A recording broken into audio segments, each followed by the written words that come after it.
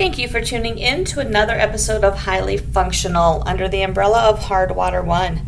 I'm Dr. Brianne Schumann-Brown, and I'm joined today by Nick Rolnick, physical therapist and founder of Human Performance Mechanic. He has also recently joined on with Smart Tools as a clinical instructor teaching evidence-based blood flow restriction therapy. We dive into everything of blood flow restriction therapy related, talking about what it is, why it's utilized, and why it is so beneficial for both athletes and non-athletes alike. I think once you listen to Nick talk, you will truly see the passion that he has in blood flow restriction therapy. Nick, thanks for joining me today. Thanks for having me. I really appreciate it. Looking forward to what we're going to discuss. Awesome. Well, first of all, let's just get definition-wise. What is blood flow restriction therapy and why is it utilized? Yeah, so blood flow restriction, aside from having probably the most alarming name possible, blood flow restriction, is the definition is use of a medical cuff, really, at least in the rehab setting, use of a medical class 1 cuff to fully restrict venous return, so the blood coming back from the working muscles, and to partially restrict to varying degrees arterial flow. And what that does is it creates an artificially high intensity environment for the muscles to work in. So predominantly speaking, it's like tricking your muscle to thinking that you're lifting a lot heavier weights than you actually are. So typically the recommendations for muscle mass and strength gains are above 60% of the 1 rep max, according to ACSM, NASM, and the NSCA, for example, common groups that have certifications for personal training and performance. And so typically with injury, we're not able to train at that level of intensity. Or if we have conditions that might be contraindicated, such as your geriatric client who might be at risk for falls, or somebody that has bone problems or fractures, etc. And so what this technology allows you to do is create muscle mass and strength gains among many other things. But typically, at least what we think about in the performance realm and in the early rehab realm is making sure that we're improving our muscle mass and strength during periods of deloading, which would be periods of time where we, A, are not loading our muscles or our body as much as we could, but B, also to kind of prevent that atrophy. Because with bed rest, we're going to get even up to 2 weeks. You're probably going to experience loss of muscle mass about the size of a human heart, which is about 350 grams of muscle tissue. And if you're ever an athlete or somebody who bodybuilds that tries to reach high levels of performance, it's very easy to lose some, the muscle. It's harder to actually get it. So it's really important during those periods of time where you're injured to help stave off some of that atrophy and maintain your ability to perform at high levels. And BFR can allow you to do that. So when you're saying you can utilize it with bed rest as well, this is also something that can be utilized in a non-weight bearing status. So if someone has a fracture, can't put weight on their leg, it's something that they can utilize to still strengthen that leg, correct? Yeah. So I've kind of classified the different applications of blood flow restriction into what I call pillars.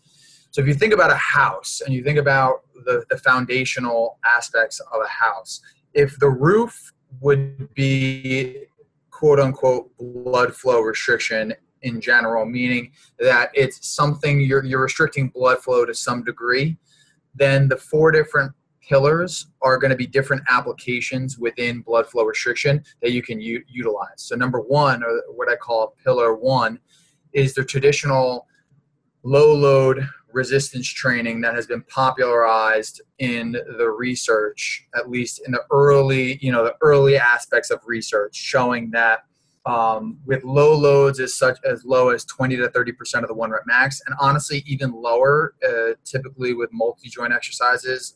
I don't even have people load just because it's so challenging.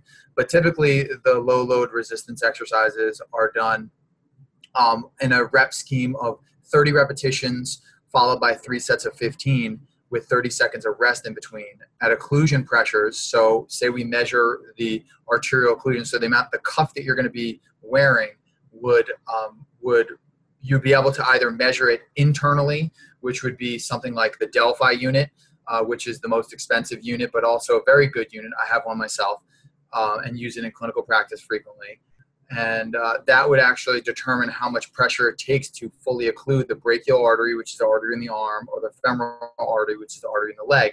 And then you would work out at a percentage of that. So with arterial, with the arms, you would use at about 40 to 50% of the limb occlusive pressure. So if your limb occlusive pressure is 100 millimeters of mercury, that's the pressure that the cuff is going to be exerting on your arm, much like taking your blood pressure. You feel the pressure of the device on your arm.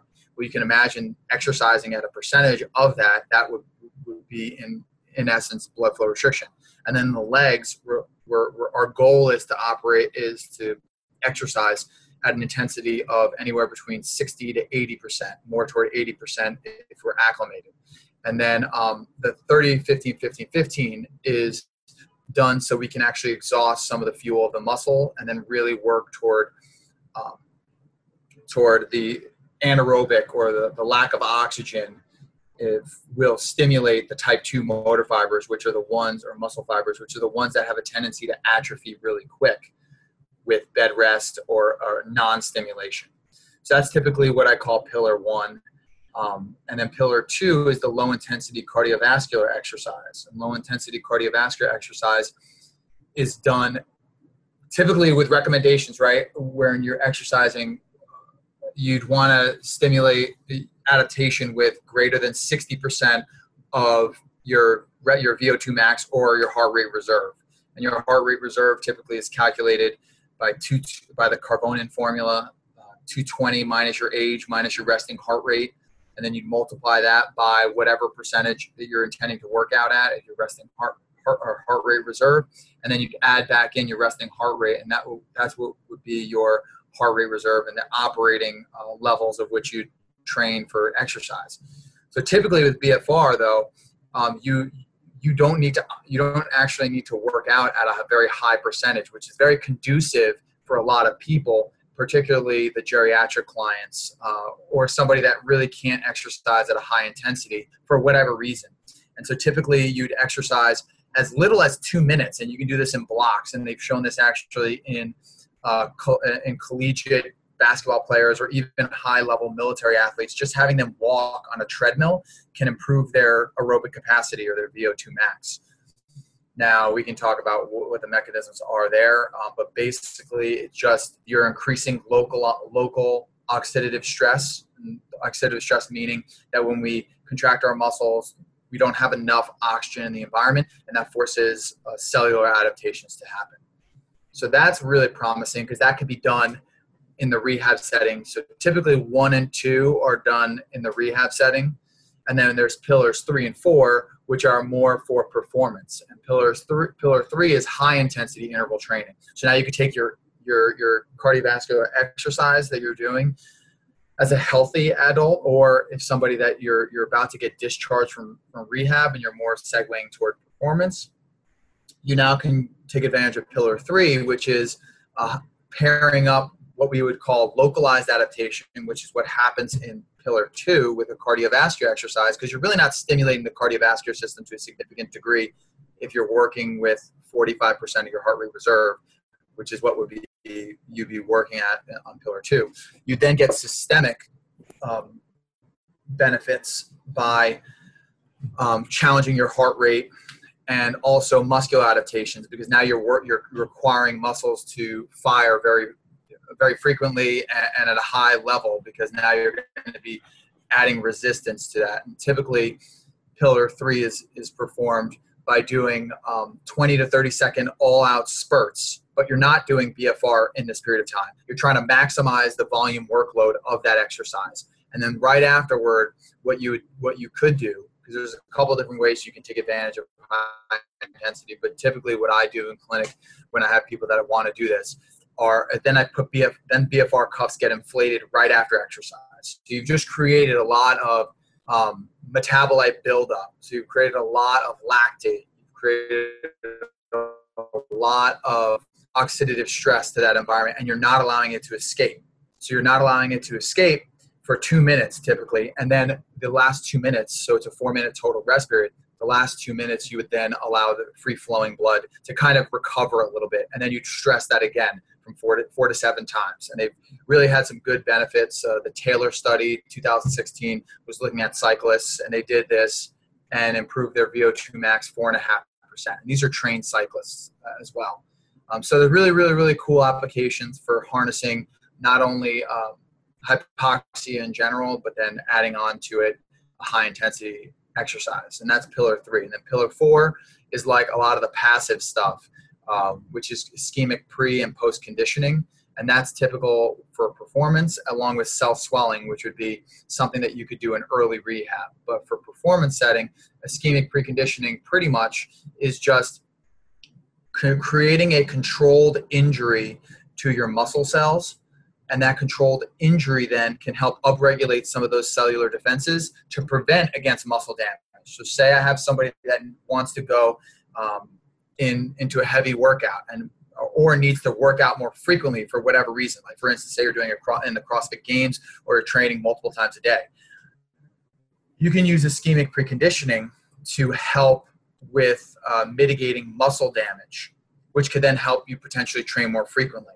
And then ischemic post-conditioning is just exactly what you think. You do a similar protocol of ischemic preconditioning, which I really didn't talk about the protocol yet, but then you do that 4 to 5 hours after your exercise bout. And what that's doing is kind of trying to take those fluids that might be outside of the muscle cell and trying to create a gradient so that they actually flow back into the muscle cell. And with the goal being that you can restore your maximum voluntary contraction, or AKA your force that your muscles can generate quicker. And so then you could train potentially more frequently.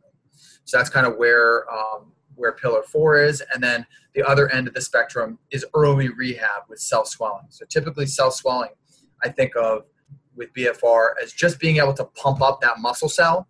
And when you pump up that muscle cell, you're stimulating receptors that lie on the muscle cell membrane. We can use blood flow restriction to help offset some of the atrophy there. And there are studies that have been done, like Takarada in 2000 did this on ACLs 3 days post-op and showed that he could reduce atrophy compared to doing nothing. Again, it was a pilot study, but compared to doing nothing, which we don't do in rehab anyways, you actually saved about 10% of atrophy compared to when we use BFR versus not.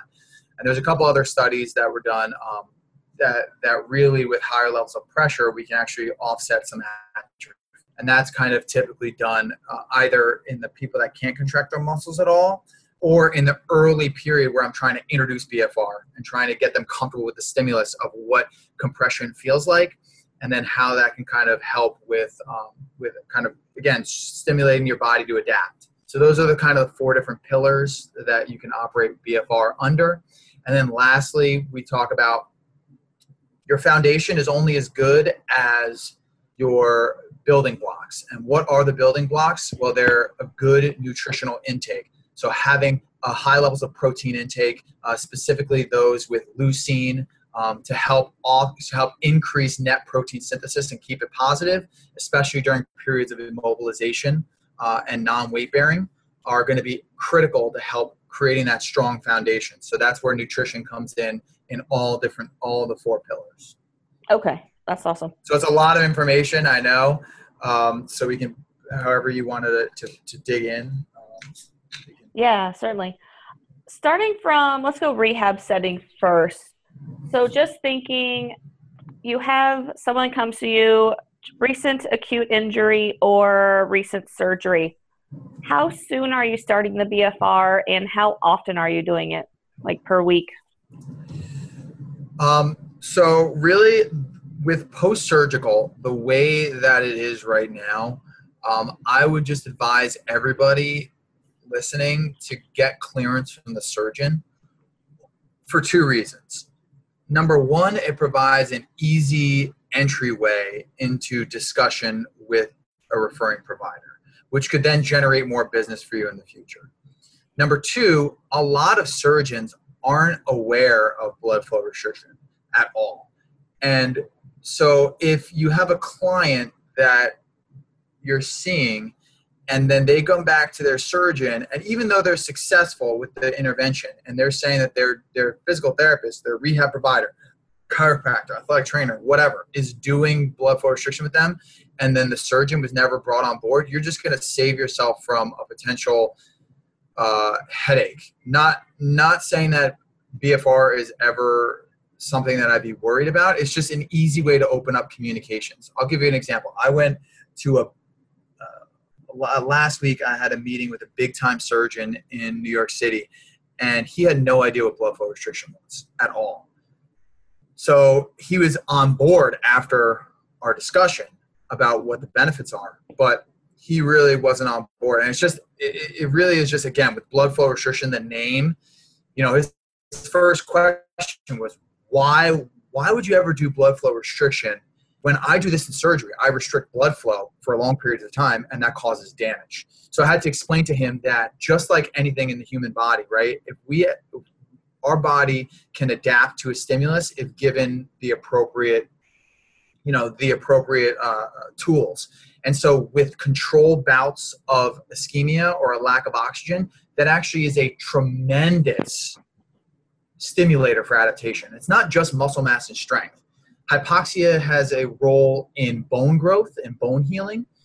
So with fractures, for example, somebody that's non-weight bearing that you're talking about in your example, VEGF, vascular endothelial growth factor, is stimulated by something by a lack of oxygen in the environment. So you have this signaling molecule that will get picked up, will pick up, that's stimulated with lack of oxygen. That signaling molecule will then signal to VEGF. VEGF is important in stimulating the bone cells, the osteoblasts, to lay down bone.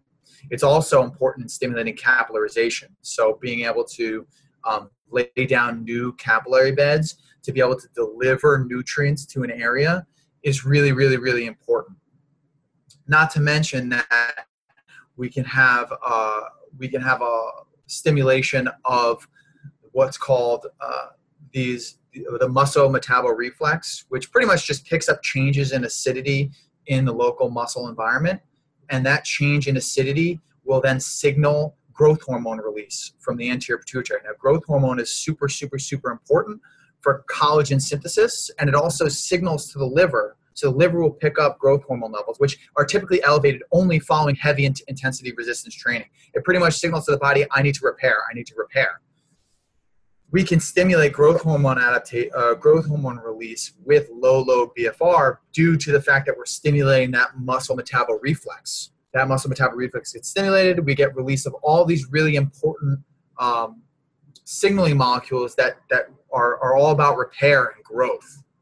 So really, really, really, really, really critical that you can. That's why a lot of the times when I talk about blood flow restriction to other clinicians, it's really important to understand the physiology, because if you understand the physiology underneath the application that you're going to be giving to the client, it's a pretty easy sell. It really is. It's what's not an easy sell is trying to convince a surgeon that restriction of blood flow is bad if you don't understand why the hypoxia will upregulate adaptation. And that even transcends to the performance realm, because in those situations, we actually want to maximize the hypoxic stimulus, because that's going to stress the mitochondria. And the mitochondria is we want to upregulate function in the mitochondria for performance, because if we're operating at a very high level and we're creating a lot of lactate, our lactate clearance, so our ability to get rid of that lactate and use it as fuel, because that's really what lactate is. It's actually fuel for our heart. It's actually the preferred fuel source for our heart, lactate, believe it or not. The liver uses it to create glucose, and so does the kidneys. So we can improve our lactate clearance. It actually can benefit so many different functions in our body. And specifically with VO2 max, if our mitochondria become more efficient at utilizing lactate, they've actually shown that during submaximal prolonged exercise, that we actually, in those that undergo ischemic preconditioning, that there's actually a less release of lactate. Why? Because now our mitochondria have been conditioned to use oxygen more efficiently. So now there's less need to be able to generate that the lactate from anaerobic glycolysis, which is what would happen if our mitochondria can't clear that lactate efficiently. And it clears the lactate efficiently by going through the tricarboxylic acid cycle. And then so it's just a lot of reason why understanding the physiology, and why I spend a lot of time myself trying to understand the physiology, is because now it just makes a lot of sense. It's just being able to communicate that effectively. Mm-hmm. So typically, like with how soon would I getting now circling back to that initial question, right after a long verbose response, is number one, I would always ask the surgeon, if you're getting referred, and this I tell all the clinicians in the courses, if you ever have a referral source, I would always that you're planning on doing BFR with, always reach out to them. That provides an avenue for contact, but also shows you're an expert in whatever therapy that you're going to be applying. If it's not from a referral source, then typically I will do that day zero if I find it day one if I find it appropriate. Like I get a lot of my business from personal referrals. So I don't really deal with a lot of physicians directly, but it's about communicating the benefits. So if you understand the benefits, day zero, and I would start with a cell swelling protocol, maybe 1 or 2 exercises, and then go from there and see what their response to the exercise is. Okay. When talking response or even contraindications, like what are some things negative? Are there any negative responses that could happen? If so, what are those? And like, what are some contraindications to applying it to someone in the clinic? Mm-hmm. So just like anything, right? Even exercise has contraindications in certain people. So we have to understand that. Number two, that BFR actually, if you think about if you understand the physiology, then it's very easy to understand what contraindications would be for BFR. So for instance, to simplify it to the listener again, the whole mechanisms that are underlying BFR is to maximize the lack of oxygen in the local muscular environment. When you maximize the lack of oxygen in the local muscular environment, and you do that under a controlled manner with something like a smart cuff, for example, that's very affordable, that does what it's supposed to do, then you're going to be able to understand, you're going to be able to elicit adaptations and understand when you shouldn't do that. So for instance, if you have cardiovascular disease, peripheral disease that is impacting your circulatory system or your cardiovascular system, for example, like if you have peripheral arterial disease where you're already getting natural ischemia, lack of oxygen in that environment already, adding the tissues are already oxygen starved chronically, I wouldn't actually administer BFR on any of those people either.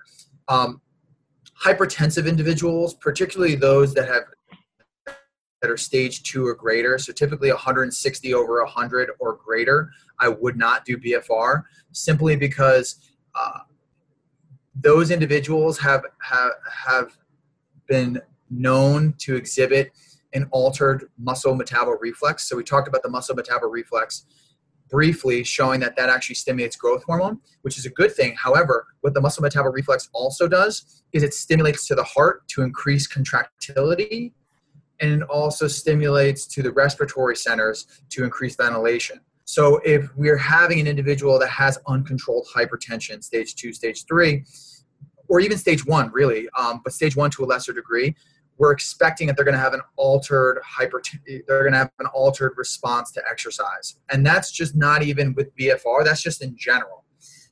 Because those individuals actually, and this is why it's always really important to take blood pressure pre and post if you're doing somebody that has a known blood pressure response, is because their arteries in and of itself aren't responsive to sympathetic innervation. So you get a situation where it actually becomes a feed-forward mechanism, which is why their blood pressure raises so much during exercise. So typically, with sympathetic innervation, we're going to get during exercise, we're going to get blood that gets shunted away from the skin and then goes to the active exercising skeletal muscle. The problem is that with hypertensive individuals, normally the sympathetic innervation to the active muscles actually vasodilates the muscle. That allows for increased nutrients, increased oxygen to get to the muscle and everything. With hypertensive people, that stays shut. So now you get a feed-forward mechanism of, all right, these receptors now are continually active, and they push more blood, and that's when you get the inherently higher blood pressure with exercise. So I tend to really be careful with those people, with hypertensive people by themselves, just because of that response that gets exaggerated. Also, people with like sickle cell anemia, they're already having trouble with their oxygen transport. No good. Any active cancer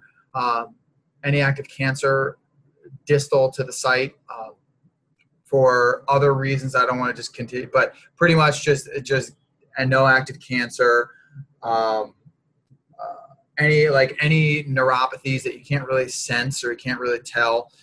So typically when you apply the cuff, you should, especially to the arm, there might be a little bit of feeling like you have a little tingling, typically because the ulnar nerve is more superficial in the arm. And so typically like you can get some responses here on the 4th and 5th digit, which is completely normal. But when you start to get 5-finger, like I had a client last week who, even though we were on the lower pressure, had 5-finger numbness after I did BFR. And so if you couldn't tell that, then that's telling that nerve that there's some pressure that shouldn't be there. After we adjusted it, he had no problem. So any sort of serious numbness, tingling, so you need to be able to actually, be able to understand that. And tumors distal to the site, open wounds distal to the site. I mean, some of this stuff, honestly, once you get past like the higher levels of hypertension, and other things that you would think, all right, does this condition potentially create a situation where I'm already getting natural ischemia or a lack of oxygen? If so, BFR is no good. Or I can't feel my arm or my leg distal to that. That's probably not going to be a good thing there. Also, the one thing I will say is excess varicose veins. So varicose veins are like spider veins, for example. And they're just showing that the venous network is not super compliant and it's more brittle or at least more fragile than normal. And so you can imagine that if you're clamping down on that venous network and stressing that venous network because you're not allowing the blood flow to return back, that once you actually open up and allow that blood flow to come back, you're now going to be stressing that venous network a little bit more. So I wouldn't necessarily do it with somebody that has a ton of spider veins, but that's kind of on a continuum, and also weighing risk versus reward. Like this would be something that would be super beneficial to the client. Again, there's some gray areas in that regard, but yeah, those are kind of like some of the contraindications. And then there's risks, precautions. So things like stage 1 hypertension would be a precaution. Stage 1 again, not as many superficial varicose veins, and a couple other things. I mean, we go through a lot of this in the course because it's really important to understand when you should do BFR, which is amazing, but also when you shouldn't do BFR, which is also very important. Yeah. How about if someone has a history of DVTs? Yes, that's complete. So that's an easy one that I completely just didn't talk about, which is, DVTs. So I actually excluded one of my clients on that basis alone. So she was one of the perfect clientele for BFR. So she's 75, but she had a DVT like 38 years ago. And even just the history of a clot 38 years ago, there's no evidence to suggest that BFR actually elevates clotting risk. There's actually evidence to suggest the contrary, that it actually increases the fibrinolytic potential, which is just the ability of our blood to not clot. it actually improves that to a similar degree as high intensity resistance training, which is great. But with that being said, those individuals that might be on anti-clotting medicine or those that have a clot in the past, I would not do BFR with. Yeah, that's what I kind of assumed.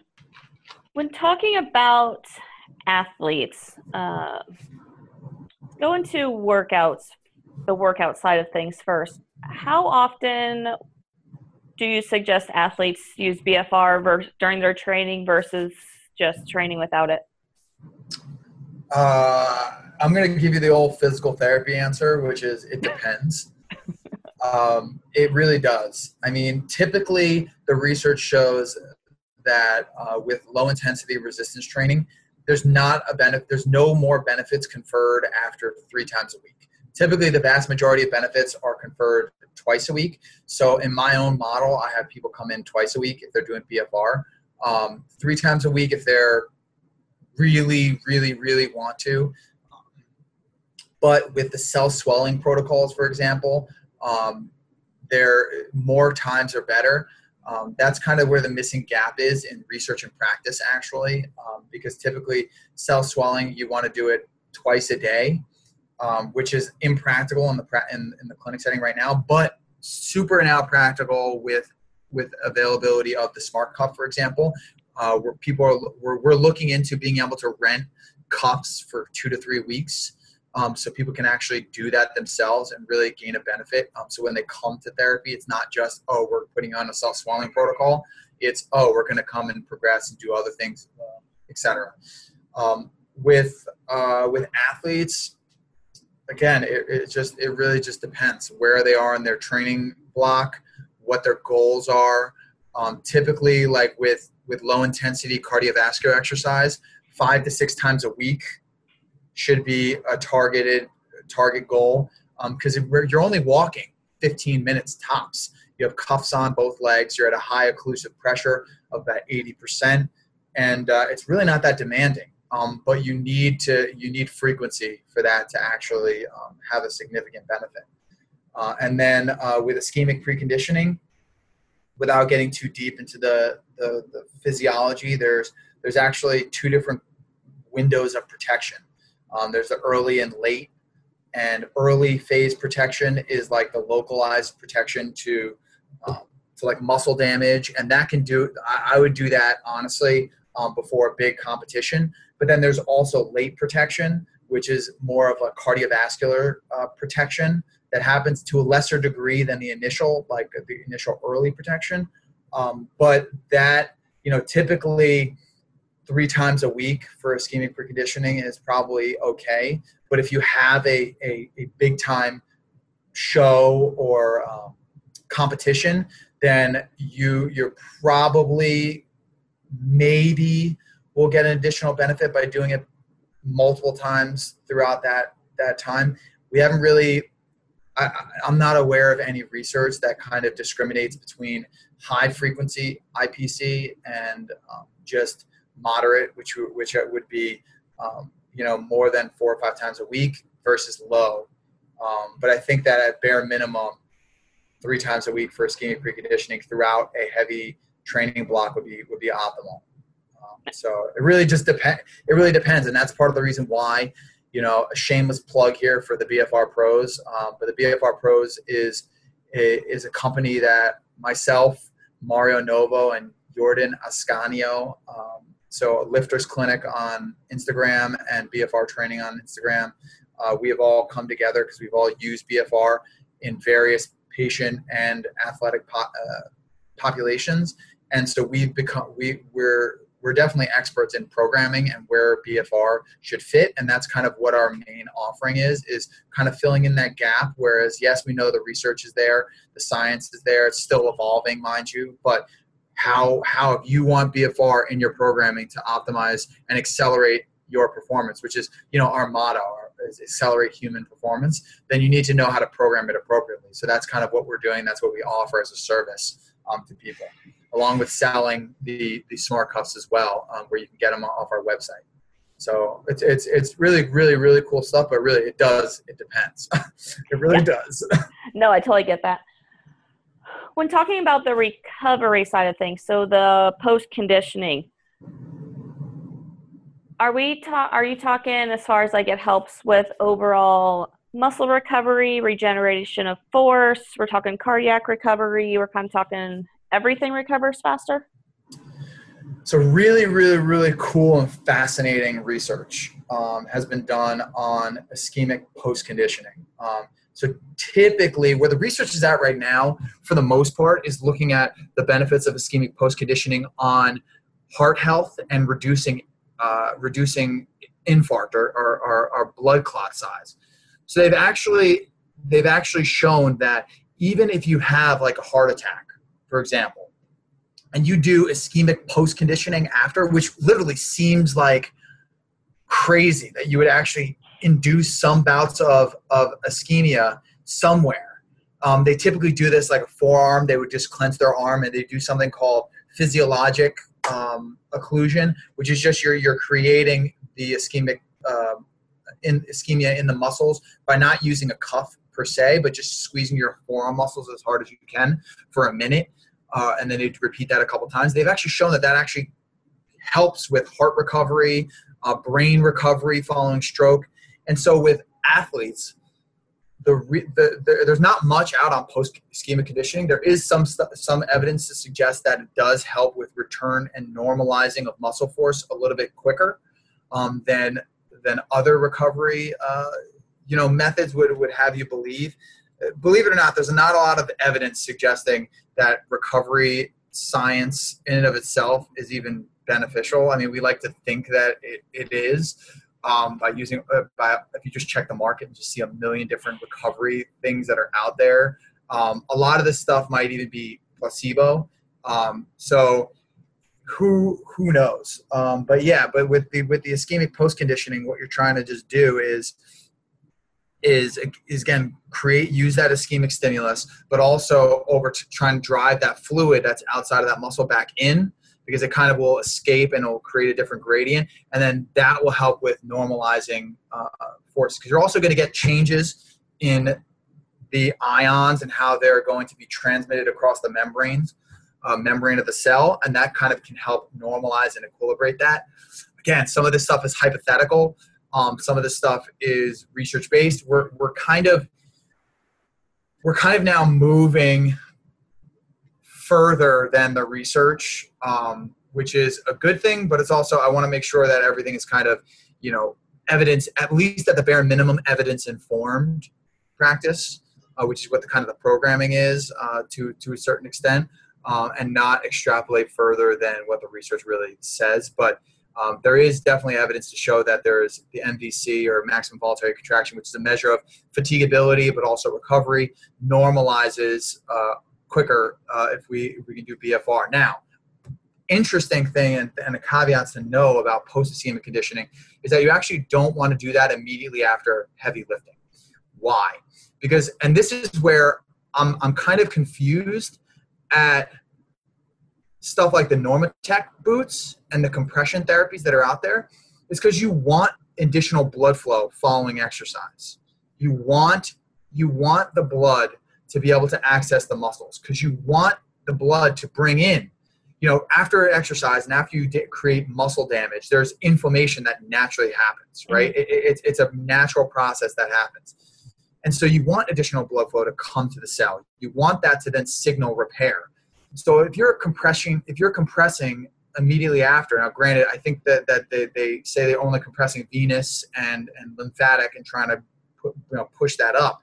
But even then, for me, I don't necessarily know if that's going to be any more benefit other than placebo, just because it feels good. And it does. It feels good. Like, I mean, I have access to Normatec boots. I'm not going to lie. They feel good. But which is part placebo. A lot of this stuff when we get to higher level athletics is placebo, some taping, some things that just make you feel different, that you're like, oh man, this might work. But in terms of the actual compression afterward, Rolnick's lab publishes a lot of research on the methodological practices of BFR, but also some cool stuff about showing that really, like, they did heavy lifting, and they did BFR immediately after. And all they did was just occlude. And they actually showed that it had no difference. And even in women, it showed that they might actually attenuate, meaning that it reduces muscle mass gains, which is not a good thing. You don't want that.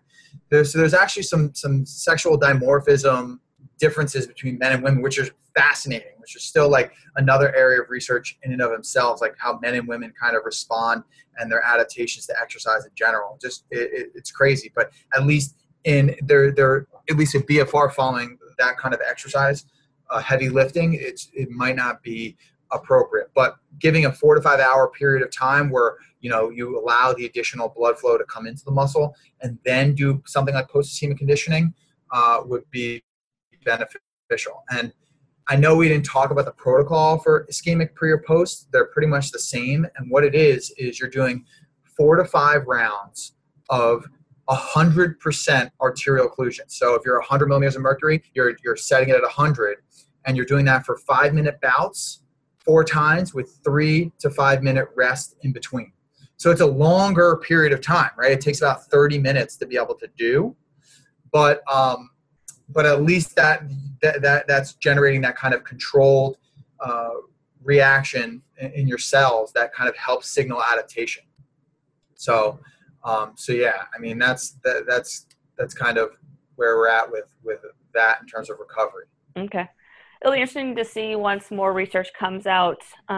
Just thinking as far as CrossFit world goes, competitions, there's normally, whether you're a local competition and doing 3 or 4 events, if not more in a day, or games level where you have multiple events over multiple days, it'll be interesting to see more research coming out on utilization of it, in between events or end of day and all that. Yeah. So, I mean, I don't know if this is privileged information or not, but yeah. So the BFR pros, we're gonna be getting into CrossFit. We're talking with a couple of camps that are very big in the CrossFit world and are huge fans of the potential for ischemic pre and post conditioning. They've had very good responses from their athletes at the games. And so really, again, I'm a skeptic as well. So, I'm presenting the information about BFR, but I'm also, an academic in that, I do want to study this on an academic level and get my PhD in exercise physiology. So like, I'm at this point, I'm just presenting information. Yes, I have an interest in terms of, spreading of BFR, but the science is there. The science is sound, which is great. So it's like when I go give these presentations, I'm just presenting evidence. I'm not presenting a slant. Like IASTM is a lot of slanting about how it may or may not benefit you. This is just, I'm presenting the evidence and I'm familiar with it and it works. There is evidence to suggest that ischemic preconditioning might not benefit maximal effort exercise. So for example, if you're an Olympic weightlifter and you want to, clean and jerk your 1 rep max better, or prevent against muscle damage, or augment your performance in some capacity, ischemic preconditioning is probably not going to be the answer for you. But if you're somebody that needs to do something for 20, 30, 40 minutes at a moderately sustainable level, there is evidence to suggest that ischemic preconditioning, like again, in the games, in situations where you're doing CrossFit type activities where you need to keep a certain level of activity for a prolonged period of time, there is very positive evidence that really is saying that as long as you're maintaining your power output between a certain level, that you're not going too high into anaerobic levels. So again, that quick clean and jerk or that snatch or whatever, that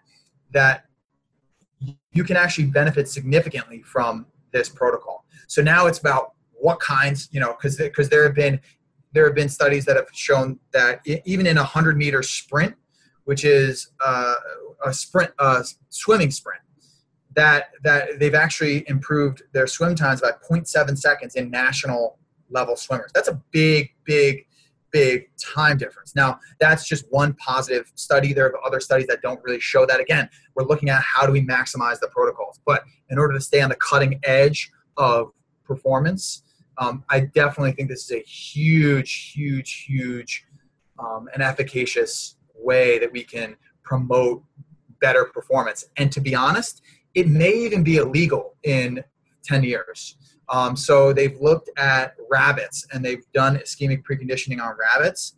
And ischemic preconditioning is thought to act via two different mechanisms, the blood and the nervous system. And so they've actually did blood transfusions on a rabbit that did ischemic preconditioning, and then pretty much what they did is induce the stroke in the other rabbit that didn't do ischemic preconditioning but had the blood transfusion, and showed that it was actually protective of damage.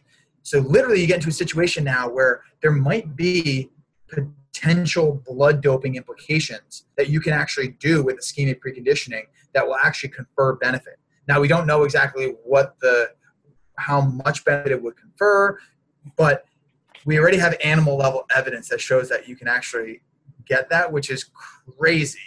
But just showing that there's a very strong protective effect that's transmitted via the blood that goes to the heart and the brain and all those other organs in particular. So, yeah, it's who knows? But for right now, we're in the Wild West right now. Right. Well, that is very fascinating. And prior to you even saying illegal, I was almost thinking that just your comment on the swimmers. Think Olympics. What was it? 2 Olympics ago, Summer Olympics, when they banned all those swim uniforms because of that. If there's something consistent that's increasing everyone's times, is it going to be something that's eventually it's like not allowed in the performance environment? Yeah, who knows? I mean, because this is something that you can do to yourself. This is not an exogenous substance. This is not, I guess you can think similarly to blood doping and the erythropoietin and that kind of stuff. But at least it's going to be interesting to see kind of how that evolves with this. But for right now, there's no verdict on this. So if I can find a way to maximize my athlete's potential and performance, I'm going to take that, especially if it's science-based and it's not illegal. So that's kind of where it is right now in the CrossFit world, which is interesting because the CrossFit world is very into, obviously, performance and a lot is required of the athletes on a daily basis. So being able to provide evidence-based therapies that can augment their performance and potentially enhance their recovery are extremely, valued. Yeah. So, is there any research as far as decreasing injury risk at all? Not that I've come across. Not with BFR. Okay. I don't think so. Just because the way BFR. What there is evidence of in terms of BFR is trying to get people back to function and improving their function. So there is evidence to show that the use of BFR can augment function in geriatric clients in particular, being able to improve their 6-minute walk, their Queen step test, and some of the other, and timed up and go, for example. But yeah, in terms of injury risk, I have nothing that I'm made aware of. Though. Yeah, I just didn't know as far as with the muscle hypertrophy and increasing or speeding up recovery that way, if there's anything out there as far as reducing injuries for those back-to-back workouts or not. Yeah, I mean, I will say and this is the kind of stuff I get trolled on in social media, is if you have somebody that's post-surgical, for example, an ACL client, and right now we don't have the evidence to suggest that it accelerates ligamentization or the production of positive adaptations within the ligament. However, the science, especially with VEGF and some of the other intermediates potentially says that we could. Now, we don't have any evidence to suggest that, so I would never speed up an individual's return or protocol with that. But what I do notice, and what I have noticed, is an increase in that 0 to 8 weeks period of time where people are just struggling to ambulate or get around. I've seen, based on using BFR and not using BFR, that those individuals might be able to get 2 additional weeks of ambulation versus comparing it to somebody who's not using BFR. And that actually could be significant in terms of quality of life. But over a 6-month period of time, the benefits might be a wash. But that's, again, you're looking at it, that's a very myopic perspective, in that if my goal is try to get my client as functional as possible, as quick as possible, I mean, then BFR can help that, even though we're not accelerating a return to sport protocol. Then that's a win. And not to mention the numerous amounts of research, especially with ACL, that shows prolonged quadriceps deficits of even about 20 to 30% side to side, even after a year, and how we can potentially augment that. We just don't have the data right now. We have like 5 studies on ACLs with BFR, and a couple more that should be published by the end of the year or early next year. But that's really like where my argument is. It's like, again, everything in rehab, I would say we deal with something called regression to the mean, right? Where it's like, over time, if I do nothing, the likelihood is that person in the rehab setting is going to go from a 7 out of 10 pain to a 3 or 4 out of 10 pain in a set period of time, regardless of whatever intervention I'm doing with them. Statistics kind of suggest that. There was this great study that was done 3 years ago on comparing Graston versus thoracic manipulation versus ultrasound, and showed that literally all 3 of them had the same exact, after a year, their whole pain pattern was exactly identical in terms of where the clients were after a year, which just says a lot. I mean, so my job, at least in the rehab sector, because this is different than the performance sector, but in the rehab sector, my job is to utilize BFR to help augment their function and get them back to what they want to do, and have them experience the joy of pain-free movement, which is kind of my slogan, which is where BFR fits in. It's just an evidence-based therapy that helps, that's an active evidence-based therapy, not a passive one, that helps individuals experience the joy of pain-free movement and get them moving a little bit sooner. Because biomechanics in terms of the rehab setting aren't really a super priority for me. They're more of a priority for the performance setting and force transmission and yada yada. So then BFR kind of takes on a different realm there, and that's more augmenting cardiovascular function and specifically the program. But yeah. And in the rehab setting, getting them back to that functional, some sort of functional point faster is obviously always our goal. And, the most efficient way we can do that is definitely something that we should be utilizing. Yeah. I mean, it's just, I don't see how there's a negative if I can also facilitate additional bone growth, improve tendon quality. And ultimately, there's even evidence to suggest that that BFR, and I've seen this clinically, but actually just got published last year, whereas just the ability to contract with under ischemic conditions actually provides pain relief. So I use typically in the rehab setting, like we know that heavy lifting is going to confer the largest benefits to the cardiovascular system, the musculoskeletal system, and really honestly, even like mentally, being able to do more is always going to be better than doing less, even if you're doing BFR. At least those are my beliefs. And we know that BFR is not going to be a be-all, end-all, because I don't think, and there's a paper that was actually published in Japan and Korea a little bit ago that I can't read, which was showing potentially positive tendon benefits with 20 to 30% of the 1 rep max. But typically, and I'm waiting for a translator, so if anyone's listening here that can read Korean, that would be great. But there is evidence to suggest, in English at least, that that BFR alone is not going to induce tendon adaptation. It's not going to increase the tendon stiffness. It's not going to change any of the morphology associated with the tendon. So what we need to do is load heavy, because that's the way the tendon actually adapts. And so BFR then acts as a bridge to heavy lifting. So if I have somebody with lateral elbow pain, so I'm doing case study reports right now on my Instagram. So I'm kind of thinking about some of this stuff so I can regurgitate some of the things that I do in clinic with people that don't understand where BFR could fit in a plan of care.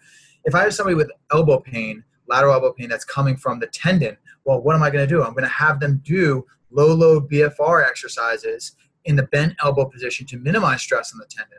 And then I want to and then get that pain relief that's going to be at least 45 minutes. Anybody interested, they can look up, I think it's a Greek guy, Vasielos. 2017 was the study they did on anterior knee pain and showed analgesia that way. But we've seen this across the board, ankle, knee, even hip, and elbow, obviously, providing pain relief. And then I just load them heavy. So you BFR first and then load them heavy. Or when they're in their later stages of rehab, I have them do heavy lifting first, and then maybe I'll do some upper bike ergometry for cardiovascular exercise with BFR. Or I might do a wrist extension burnout to really just make sure that I'm getting as much stimulation of those muscle fibers as possible before they leave. So again, it just really depends on knowing, and that's why it's important to understand where you can apply BFR and what the physiology is that is underpinning exactly what benefits you're going to be seeing with BFR. And then you can really plug and play. I mean, it's just like, it's nice to be able to be like, all right, we can do this, BFR might not be appropriate. People ask me, or at least the orthopedic surgeon asked me, he goes, Nick, so how many people in your caseload are doing BFR? And I said, about 40%.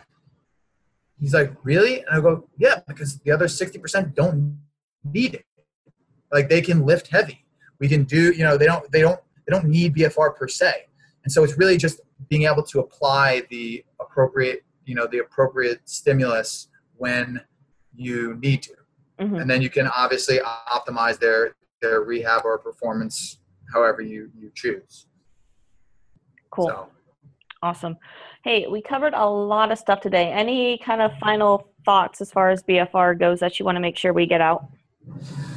Yeah, I think that that really the one time when we didn't really talk about like wrapping your arm in voodoo straps or wrapping your knee, that to me is not optimal. Yes, you'll probably experience some benefit because hypoxia or lack of oxygen is a very powerful stimulus, but really, I don't necessarily think it's the safest way to go about it. And with the affordable technology that Smart Tools has now developed, because Mario and myself came on board and we wanted to make sure that their Generation 2 cuffs, which are out, actually do what they should do. So now it's really an evidence-based, affordable cuff. Because the benefit of BFR, and this is what I'll leave everyone with, is that you're trying to reduce the volume workload. So the amount of reps times sets times volume that you need to do in order to elicit a training effect. So there's this sweet spot in the middle, and that's where the 50 to 80% comes in of pressure. And you need to be able to determine what that is in order to be able to get to that sweet spot. So doing something like wrapping or with a voodoo band or a knee strap might not necessarily be optimal to be able to get the benefits of BFR with resistance training. Perfect. If someone wants to learn more about this or reach out to you, what's the best method to contact you? Yeah, they can check out thebfrpros.com. That it's going to have a lot of stuff with programming. We're going to be creating a lot of content regarding BFR. They can check out the Instagram as well. We're launching that up. We have launched it. We're really trying to do more on that front. And then obviously my own Instagram account, The Human Performance Mechanic. I pretty much post on BFR or related BFR content almost every day, if not every day. I'm trying to synthesize some research so people can understand where where BFR can fit in whatever populations that they're working with. So. Awesome. Well, Nick, thank you so much for your time today. I greatly appreciate you hopping on here and talking with me. Thank you so much again for having me. I really appreciate it. You're quite welcome. Have a great rest of your day.